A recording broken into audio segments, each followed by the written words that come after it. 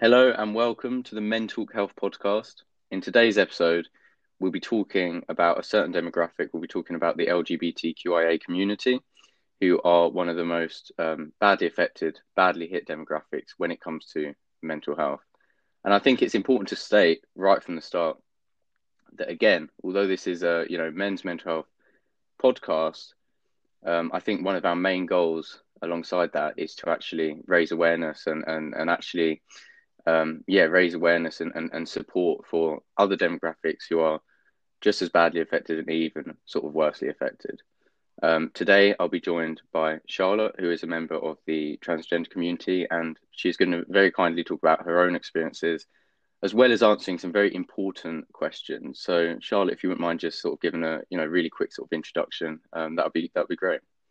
Yeah. Hiya. I'm Charlotte Sky Fletcher Barnes. I am a bisexual transgender woman, and I'm delighted to be here today to share with you my experiences when it comes to my journey, my involvement in the LGBTQIA plus community, and basically everything of that sort of topic.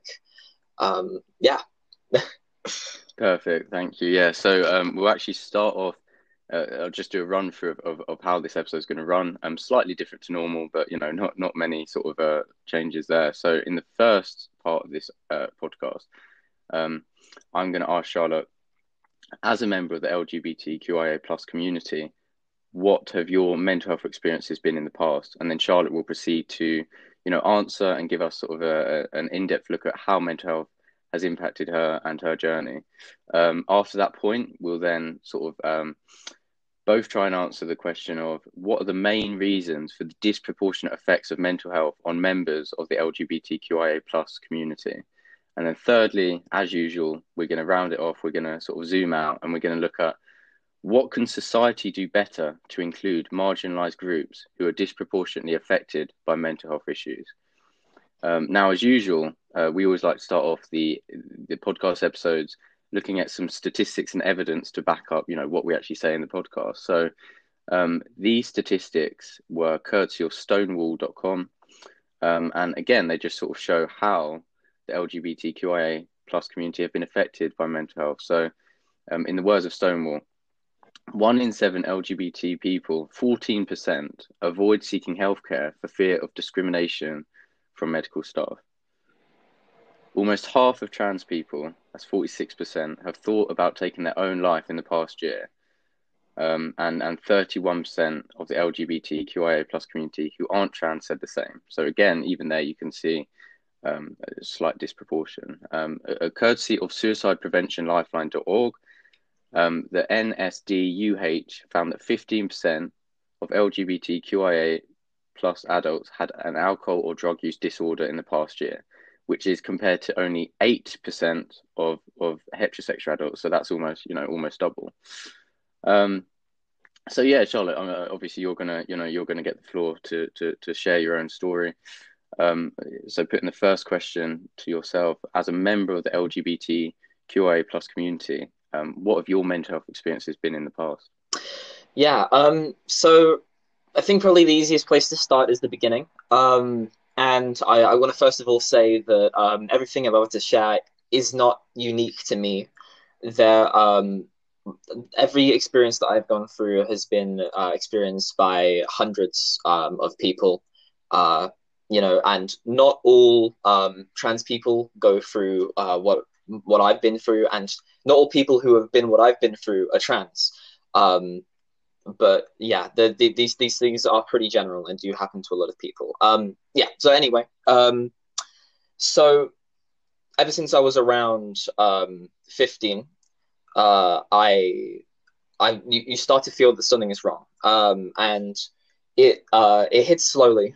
Um, you feel a tin of jealousy when you see girls and you can't put your finger on it.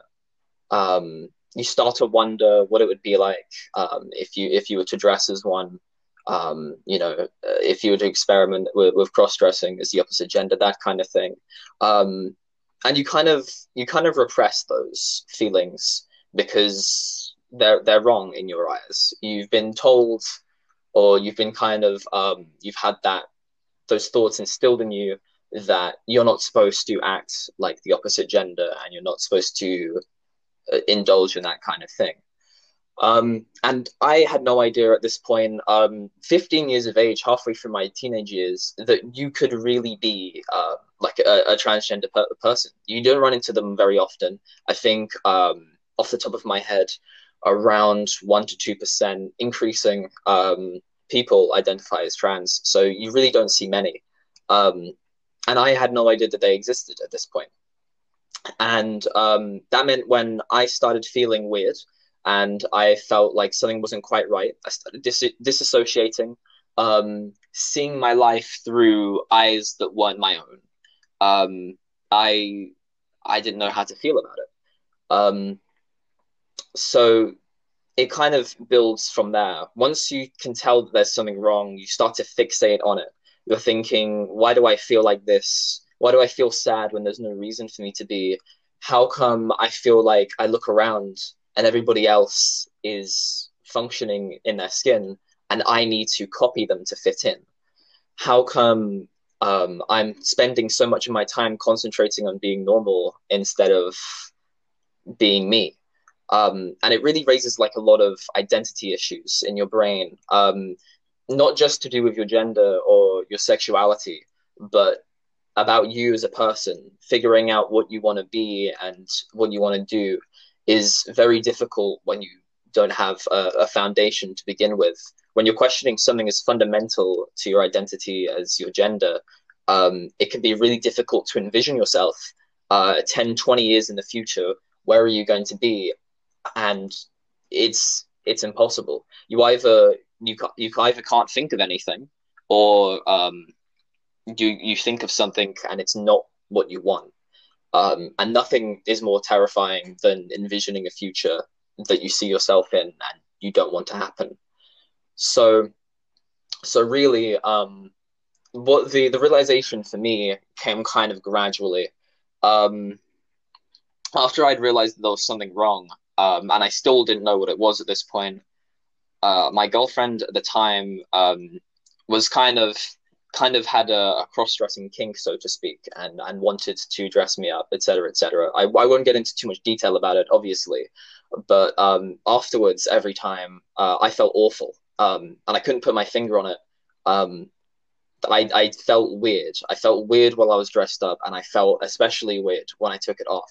And I had some really teary-eyed nights, sitting at night wondering why I felt like that. What's going on with me? Do I stop putting the clothes on, or do I keep putting the clothes on? And and it escalates from there. You get into porn. You naturally find porn that you want to relate to, and that will lead you into a lot of the kind of dark, very kinky stuff on the internet about cross dressing. And it's really concerning looking back on it that I ran into these things that promised to explain to me how I felt. And I would justify it by going, "Oh, I see, I understand now. It's just a fetish." Um, and then you feel kind of gross about it. You feel, oh, I shouldn't be indulging in this fetish. It's something that's gross. It's unnatural. It's foreign. It's strange. Um, and yet you still want to keep doing it because you don't know it yet, but it is fundamentally part of you. And after a certain point, the denial will wear off, and you have to face the fact that like it's not a fetish. There is a reason why you keep on doing it, and it's not sexual anymore. It is because you enjoy it and it's natural to you. Um, and breaking that mental barrier once I realized it wasn't a fetish anymore, that was quite a moment that was not as triumphant as it would sound. because once you get to that point, you realize if you're transgender, the amount of problems that you're going to have to face simply to do with being transgender. And that's why so many trans people are in denial, I think. So many people, they seek opportunities to justify and avoid their tendencies because at the end of the day, you don't really want to find out you're trans, as sad as it sounds, because it opens up, so many problems for you.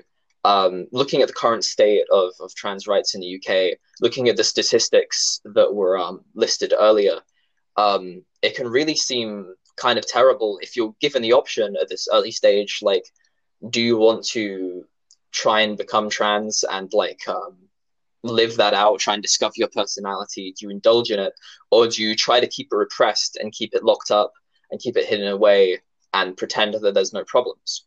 And both of those sound terrible. Um, of course, the answer is obviously in the end, if you're trans, you can't avoid the fact that you're trans. You're trans whether or not you want to be honest. And choosing to repress that is only going to make things worse. And once I realized that, that was another epiphany where I had to go, yeah, I need to do something about this. I need to actually come out, transition, and find my happiness. Um, and obviously, I've kind of summarized this quite a lot. There is a lot of thought that goes into it, a lot of internal dialogue, a lot of crying. I talked with my girlfriend about a lot of it, and it's really terrifying. It's really quite existential. Again, you're dealing with some very fundamental parts of your psyche that you don't understand, and not many other people understand either. So it's very difficult to deal with, and it's very difficult to deal with alone. Very thankful to have friends I could talk to about it, especially those who are already in the community. There have been times where it's been very hopeless. Looking at it from somebody who's transitioning, there have been times where I thought, I'll never be a girl. I'll never be the person I want to be. You know that you can't go back because there's nothing for you to go back to, but you're worried that you're moving forward through broken glass that's not going to clear, and the road goes on forever. Um, it's very painful, seeing girls and wishing desperately that you could be like them. And sometimes you're in the mood to fight really hard to do it, to change yourself, to progress. And sometimes you can't deal with it.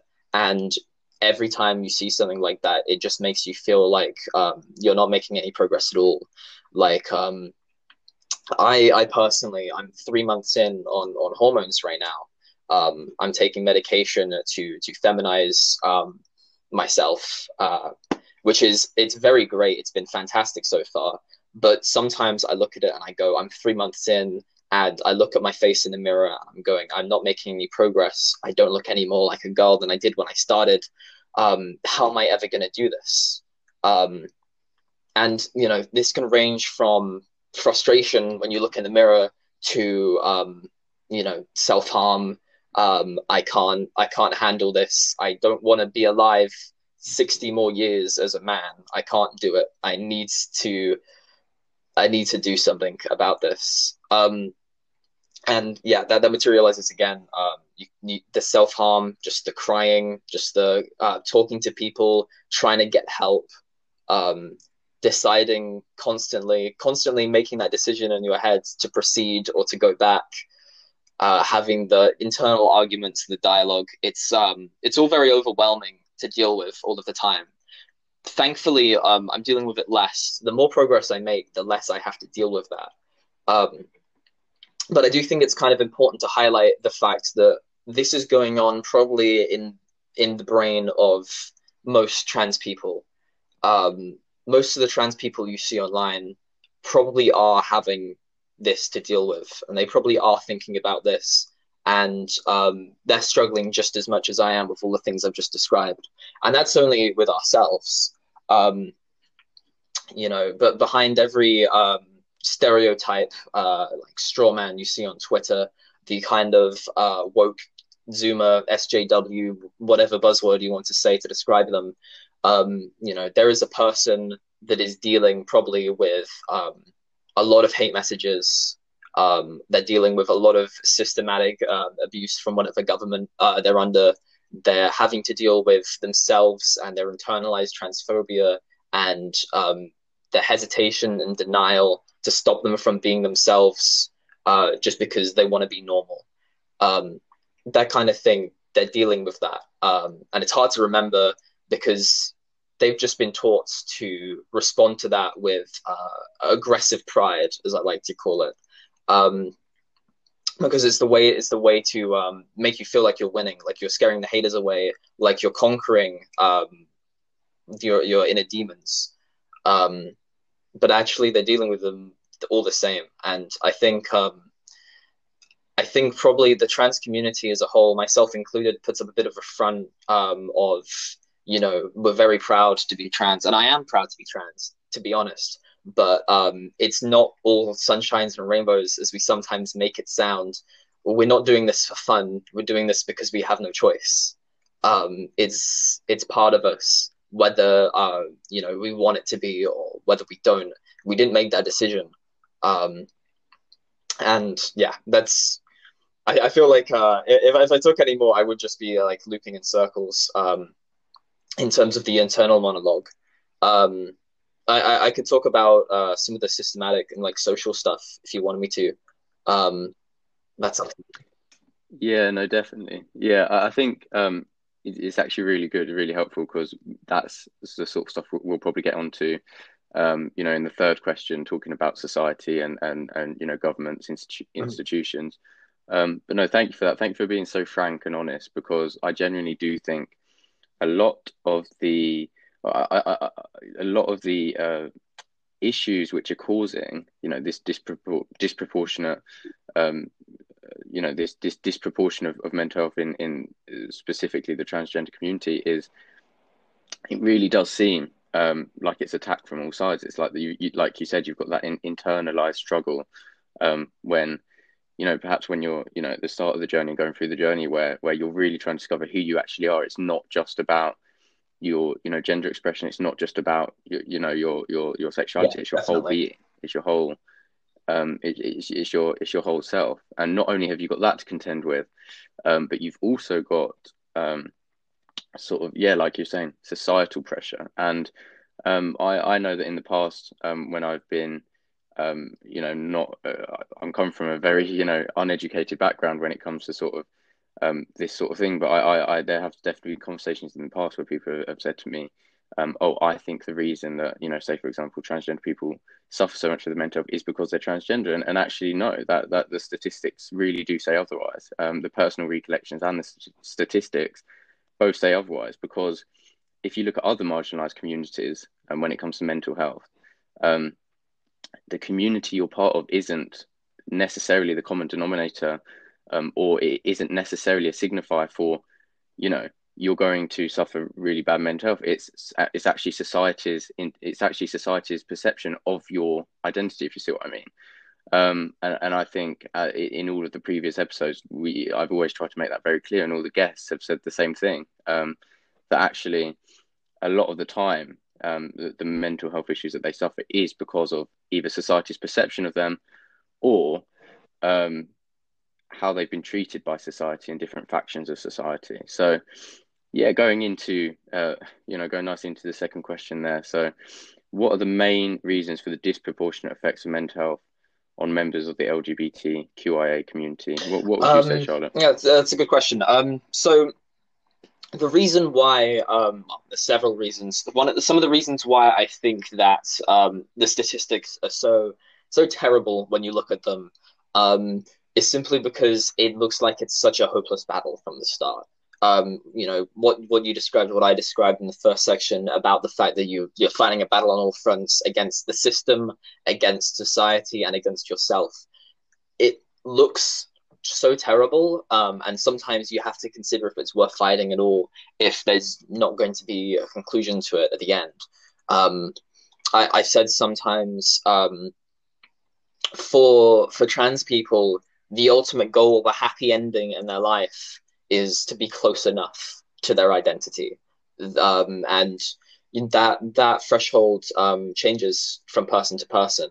But for me, that has sometimes that thought it's really made me quite upset sometimes because I look at it and I think with all of these years of work, no matter how many, I mean, taking hormones for the rest of my life, I'll probably have surgery at some point. Looking at it, will I eventually ever get there? But there isn't, a real thing. It's arbitrary. So to that extent, I guess I won't. I will never be born a woman, obviously. So the only thing I can hope for is to be a woman now. Um, and then even to that end, I will need to find, a point that I'm comfortable with the way that I'm perceived, my progress, biologically and mentally, that kind of thing. That's going to be different for everyone, and um, it's so painful looking at that and thinking that you'll never get there. And it's very easy to think that, especially because of the amount of time it takes and the amount of effort it takes. Um, it hurts a lot. So that's probably the main thing is the hopelessness of it. Um, yeah, moving on to the other stuff, I think obviously we deal with a lot of societies kind of we're a bit of a I wouldn't say oppressed. I think oppressed is very much a Twitter buzzword at this point, but we're very frowned upon in a lot of circles, and it makes us feel like we're not wanted. Well, it makes me feel like I'm not wanted a lot of the time. I feel like I I go out. I needed to go to the toilet at the Sainsbury's, and I thought I need to go to the public restroom. Which one do I use? I looked at it. There was, the men's room, the women's room, and the disabled room. And I thought, well, I, if I went into the men's room, I would be called slurs against homosexual people, against transgender people. I would be bombarded with abuse. Obviously, I probably wouldn't, but I'm scared of it. I'm scared that I'm going to run into the kind of conservative that we're taught to fear. To generalize slightly, that kind of stereotype in your head is lingering in behind every corner, and you're terrified of them. Um, when you know that you can't, so you look at it and you go, I can't go into the men's restroom. I would be hurled abuse at there. I can't go into the female restroom for similar reasons. I would be called a perv. I would be called a rapist or whatever. J.K. Rowling has had a huge effect on that online recently in her social media presence. And obviously, it's a very big debate right now in, I think, even Parliament, all the way up to Parliament. They're discussing whether or not transgender people should be able to use gender affirming toilets. And that makes it feel like I'm not safe in there either. So I go, okay, I guess I have to use the only gender neutral toilet, the disabled room. And then even then, I'm paranoid that I'm taking it away from somebody that needs it more. And really, when you look at it and you go, I don't really fit in any of these rooms, it does make you feel like a bit of a freak. It makes you feel like an outcast to society. And that's the opposite of what I want.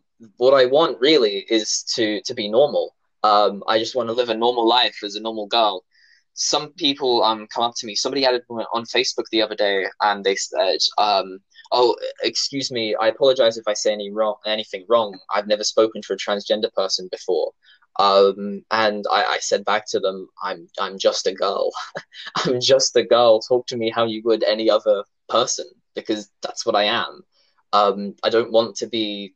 I don't want to be different. Contrary to what people think when they think of the typical kind of attention-seeking person who thinks that being transgender is a cool trend. It's not. I just want to be a normal person and live a normal life. And I feel like a freak when I try to do so. I feel like there's a lot of very prominent celebrities like J.K. Rowling and whoever actor played Hagrid and whatnot. And then all of their rabid following, they think that I don't belong here. They don't support me, and that makes me really feel excluded as well. Um, I hear constantly in passing comments, like, oh, I support transgender people, but I don't think that they should be in media. I don't think they should be represented on TV. Um, and that comment, first of all, hurts me because I feel like um, what they're looking for is whenever a TV show writes in a transgender person, there needs to be a reason for them to be a transgender. But actually, there doesn't. Anyone could be transgender. You can write in a transgender person to anything. If you're a writer, free pass. You don't even need to mention it. You can just have someone there because I don't need a reason to exist. Neither does any fictional transgender person for that matter. And then obviously those people upset me. But then when I watch the shows and then there's no transgender characters and I feel like throughout all of this media I'm not represented, not because I'm greedy and I want someone to represent me so I can go point at them on the screen and go, hey, look, someone like me. It's so that I feel like, again, I'm included in society. When I look at a show full of people, I know that people includes me and people like me. Um, when I hear, a character in a TV show is going through a problem, it would be nice for a change to think, I've gone through that same problem. And I think that experience is really missing. Um, and really, when you add all of these up, it does feel a lot like you're left out, and you're left out of a normal life when that's what you want. Um, and yeah, that would make me, it has made me feel pretty depressed, pretty maybe suicidal on occasion as well. I think that would happen to a lot of people. Um, yeah, and just to discuss the suicide statistic briefly, um, that's a lot of the time I do see that used online on alt-right boards as an argument against being trans. And their argument seems to be to an extent, don't become trans, you'll end up suicidal. And I think that's not quite how it works. I think probably it's the other way around. The reason trans people are suicidal isn't because they're trans, it's because they're being mistreated because they're trans. Um, and it doesn't help, obviously, that you get people who haven't come out because they've been told not to come out, or they feel like they can't come out, and they're still trans at heart, and they're probably suicidal as well. So the statistic is probably slightly different from that, simply because you do have the people who are still in denial or keeping it repressed, et cetera, and they're dealing with just the same issues, um, just delayed by a couple of years or something, I suppose. Um, but yeah, the really the exclusion is what hurts me. Feeling like a freak, feeling like I'll never get there, feeling like I'm not good enough, or I don't pass, or I'm not enough of a girl to be considered a girl. Um, when yeah, I mean, it was International Women's Day yesterday, and Hulu was advertising that they were going to be showing shows by female and female identifying people. Um, the issue with that statement is that female identifying people are female. You you could have just left it as female, but it seems nowadays that there are people who are looking desperately for another line to divide the trans people and the cis people when I mean I don't even know why they want to do it really. I feel like they take a bit of pride in their birth gender, and they want to feel exclusive in that. They want to feel comforted that they're part of a clique, and that they're offended that other people are coming in and taking. When actually, sorry to interrupt, but when actually, I guess, as someone who is, a heterosexual male and was assigned that at birth, I mean,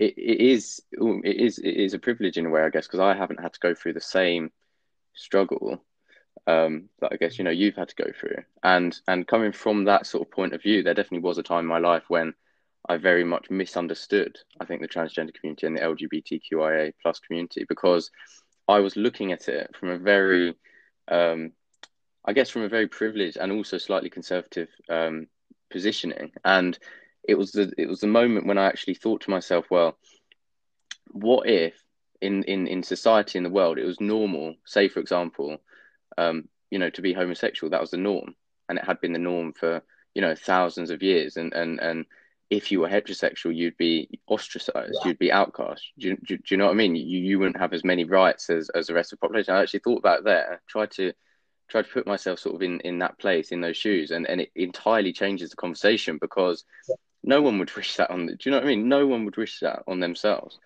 And I definitely do think it's a topic where so much there needs to be so much more education, because I fully agree with what you're saying there. What you're saying is actually, when we create these subcategories, when we add all this extra stuff on, it really does create even more walls, and it creates more ammunition and more fuel for say for example members of the alt-right to actually use that and then further Mhm. weaponize that and divide us even more. So um, it's strange, because a lot of people who are preaching unity and inclusion are the very same people who want these barriers to be in place to separate us as people, I guess.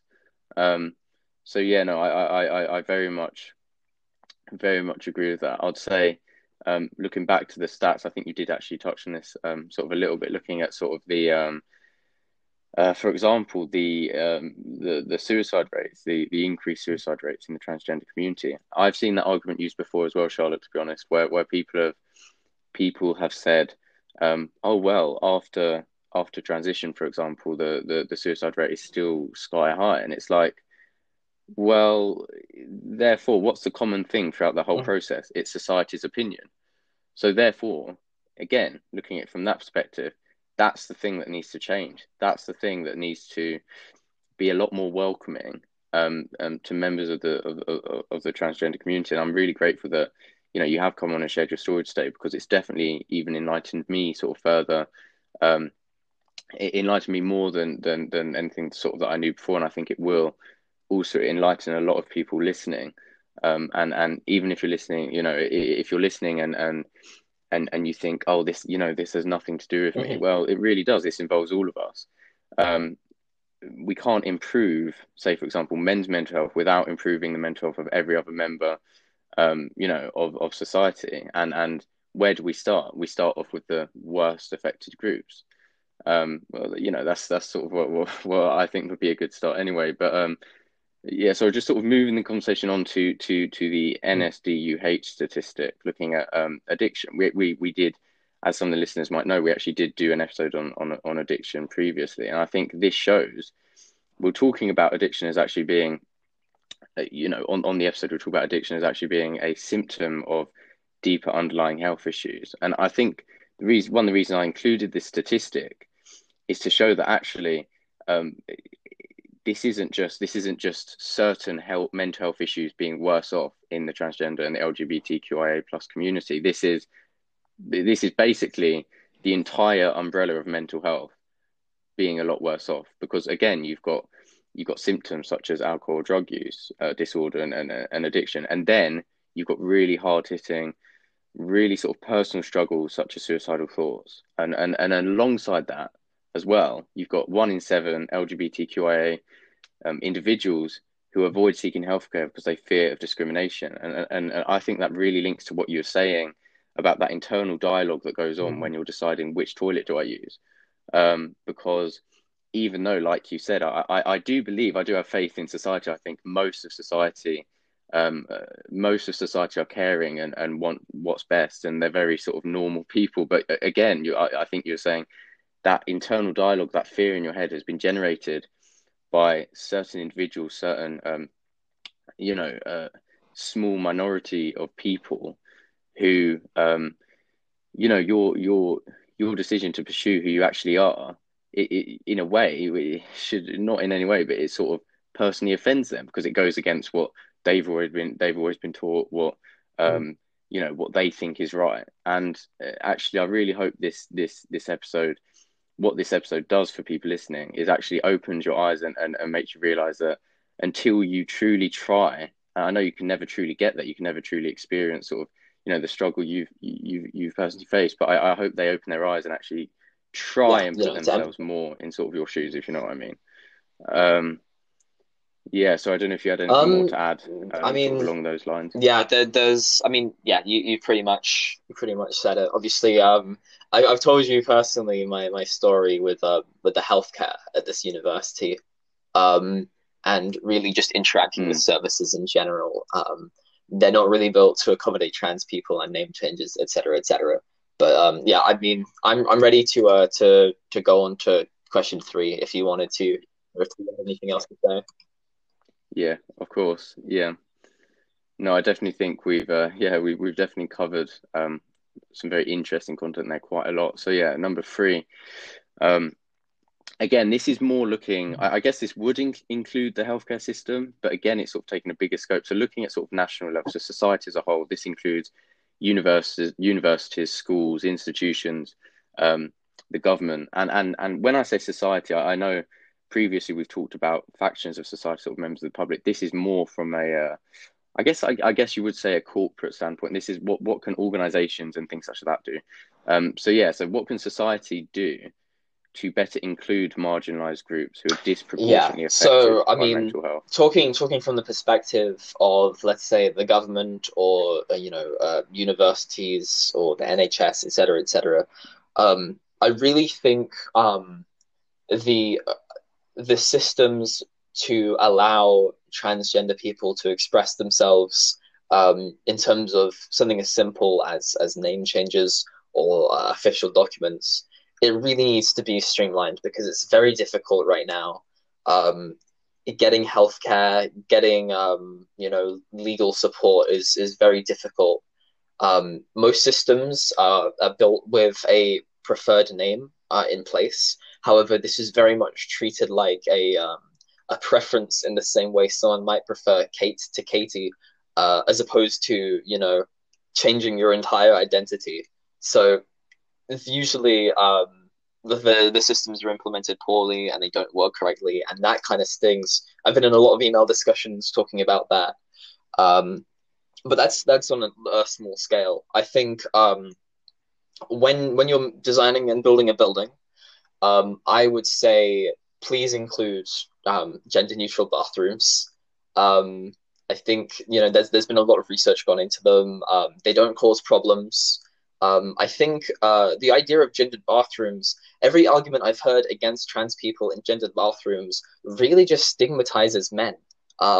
Rather than trans people, it stigmatizes men. Because the underlying concept throughout all of the arguments is we shouldn't have men near women. And I think that's really, this is a men's health like podcast. I think that's terrible to say. The gender neutral bathrooms, Mm, they don't cause yeah. problems. Men don't cause problems. The people that cause problems are, less than 1%. I think if you look into it, there really aren't many situations where you get like people going into the opposite gender bathroom and then committing some sort of like heinous crime or whatever. That doesn't happen. It's kind of more of a fear than an actual thing. Mm. Um, So can I just quickly say as well, added on to that point, it is actually an incredibly silly argument, I think, because if you do have if you do have an individual who is willing to commit an offence such that, whether they're whether they're transgender or not, they will go into that mm. bathroom. So I really don't think, Yeah, yeah, I gender think it's a neutral very silly, bathrooms, I baseless think, are the argument. future. You could dismantle any argument very easily and very quickly anyway by just saying that if you were to restrict bathrooms based on like genital parts, one, people would have surgery anyway, and two, then you would have trans men in females' bathrooms, and then you would still have men mixing with women, and that would still probably upset you. So just have gender neutral bathrooms. They Mm. don't cause problems. They're better for everyone. There's less queues. They're less embarrassing to go into. They're great for non-binary people as well. We haven't even discussed non-binary people. Gender neutral bathrooms are great for those because I'd imagine it would Mm. suck even more if I was non-binary and I had to pick a bathroom to go into. Goodness. So yeah, that'd be fantastic. Mm. In terms of other like health and legal systems, um, I don't know how much the general public knows about transgender HRT and what it does and how long it takes. But essentially, regardless of what gender you are, if you're female to male or male to female, like I am, you can go onto medication that will make your body more feminine or masculine. And I'm on feminizing medication. I'm doing this through a third party process. I'm with Gender GP, and they got me on straight away. However, the UK government would much rather prefer that you were doing it through the NHS, so that they can control it and basically just monitor everything that's going on, make sure the people receiving medication are the people who should be receiving medication. All technically benevolent things, I suppose. But the real problem is the fact that gender identity clinics are woefully underfunded, and there's only a few of them scattered around the country, and it's very difficult to get into one. Since November, I've been in the queue for the Nottingham Gender Identity Clinic. And at the end of the queue, I am allowed to get hormones, and I am allowed to start going into other things like the gender recognition certificate. Recognition. Sorry, the gender recognition certificate, which lets you change your gender on your passport and your driving license, that kind of thing, and also eventually bottom surgery, as we call it, which is, you can imagine. But yeah, so that kind of thing is what opens up when you get to the front of the queue for the gender identity clinic. However, what many people don't know is the fact that this queue is 4 years long, and it's currently Wow. well, yeah. I mean, I won't be That's I longer won't be than a seeing degree. those NHS Wow. hormones until I'm final year of my degree. It's terrible. Maybe I'll even be done with university altogether if I don't take a placement. Wow. And that sucks. There's 40 odd months. It's ridiculous. We really need to fix this. There is an increasing amount of transgender people who feel, not because it's a trend, but feel as if society is progressing and it's safe to come out now. And I think that's great. I think people look at those statistics. There's more and more transgender people. They think they're going on because it's a trend and because it's fashionable. But actually, it's because things are getting better. Things are getting better. That's why there's more transgender people. But the queues are only going to go up. And the UK government really should go out of the way to accommodate us a little bit more. I'd imagine it's fairly low priority compared to something like I don't know, cancer research. That's a big one. But at the same time, it's very vital to our mental health. If they could spare some resources towards the transgender community, I would feel very appreciated. I would be very grateful for that. But I understand, it's probably not a concern to the higher ups right now. I feel like part of the responsibility is the fact that they made the system very obtuse.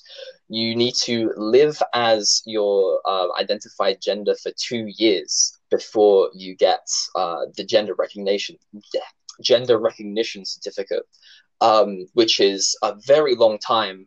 To go around using a male name or having a big fat M on your driving license, that kind of thing, or an F if you're female to male. Obviously, my experience is very much MTF kind of oriented. I'd imagine, it's even more dire for female to males because testosterone is a controlled substance. It's very hard to get. Um, so, even more terrible for them. The NHS system is the only way to go because they can't even get that stuff third party a lot of the time. Um, so yeah, the UK government, it'd be fantastic if they fixed that system. It'd be fantastic if buildings had gender neutral toilets. But I think also institutions should be teaching probably LGBT stuff in school because I mean it is ridiculous that people are growing up. I got to 15 before I found out that you could be a girl if you wanted to. And that really what it was is, if someone proposed me a hypothetical, they said, if you could hit a button and be a girl, would you push it? It's known as the button. And it's a question that everybody asks themselves in the transgender community. If you had a button that turned you into the opposite gender, would you hit the button? And if the answer is yes, then it's a safe bet you're probably transgender.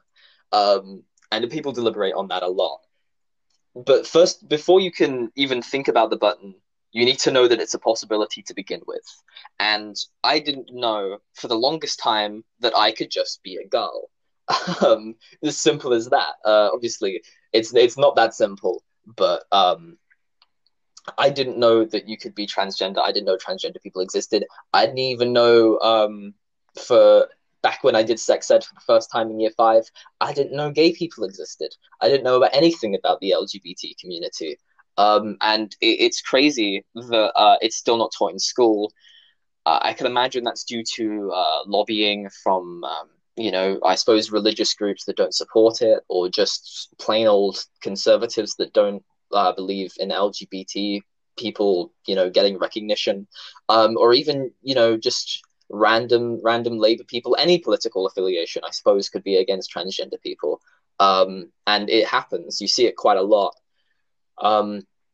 It'd be lovely if it was taught in school. It'd be fantastic if kids could discover themselves early enough that they can make a change and they can fix their life before it gets too late.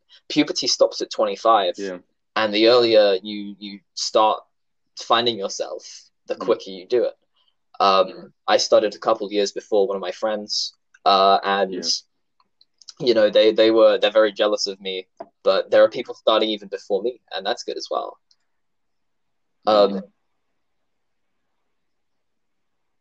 Yeah, definitely. I've say as well, from the perspective of someone who very much, again, obviously, yeah, like I said, as a heterosexual male learning, there was none of this sort of education, when I was growing up as well, and I definitely did have some very prejudiced sort of views, I guess, and some very judgmental views, which were probably born out of, like I said, conservatism, what I heard sort of, I guess, in the media as well a little bit, and then also, I guess, from a religious place, because I do know that, as a Christian and knowing sort of what the general sort of consensus within Christianity is, I know that, and also having some friends from a while ago who were, Muslim, I know that Christianity and Islam as a whole, there is a very big sort of, transphobic sort of well, not as a whole, you don't generalize, but it is quite commonplace. And yeah, I mean, again, for anyone who's listening, who perhaps also who perhaps does have a prejudice or judgment, against people in the transgender or LGBTQIA plus community, I just hope that this episode has opened your eyes a little bit. And I think the main two questions to think about when approaching this subject, firstly, is where has my prejudice and judgment come from? Because until you know where it's come from, you can't really work on it, and you can't really sort of change that into sort of understanding and education, I guess. And the second question is, put yourself in the shoes of someone who is brought up in a world where it's literally preached, it's shouted from the rooftops to be different than that person, and in a world where you're seen very much as an imposter or an outcast. Because for a lot of us, we're so blasé and we're so ungrateful, I guess, that we don't truly realize how fortunate we are if you are someone who is, a heterosexual person whose gender expression is the same, that they're assigned at birth. I don't think we truly realize how, yeah, privileged we are, that we don't have the same struggle. That when you're Yeah. we don't have to have the conundrum of which toilet we're going to go into. Do you know what I mean? Sort of those sort of questions which we don't even think about, don't even come into our minds. Actually, that's something that you said yourself, you suffer every single day, Yeah, you'd be in the most surprised. menial and everyday locations such as Sainsbury's. Um, yeah, yeah, definitely. I will have to say, we Yeah. probably will have to wrap up, all the questions there.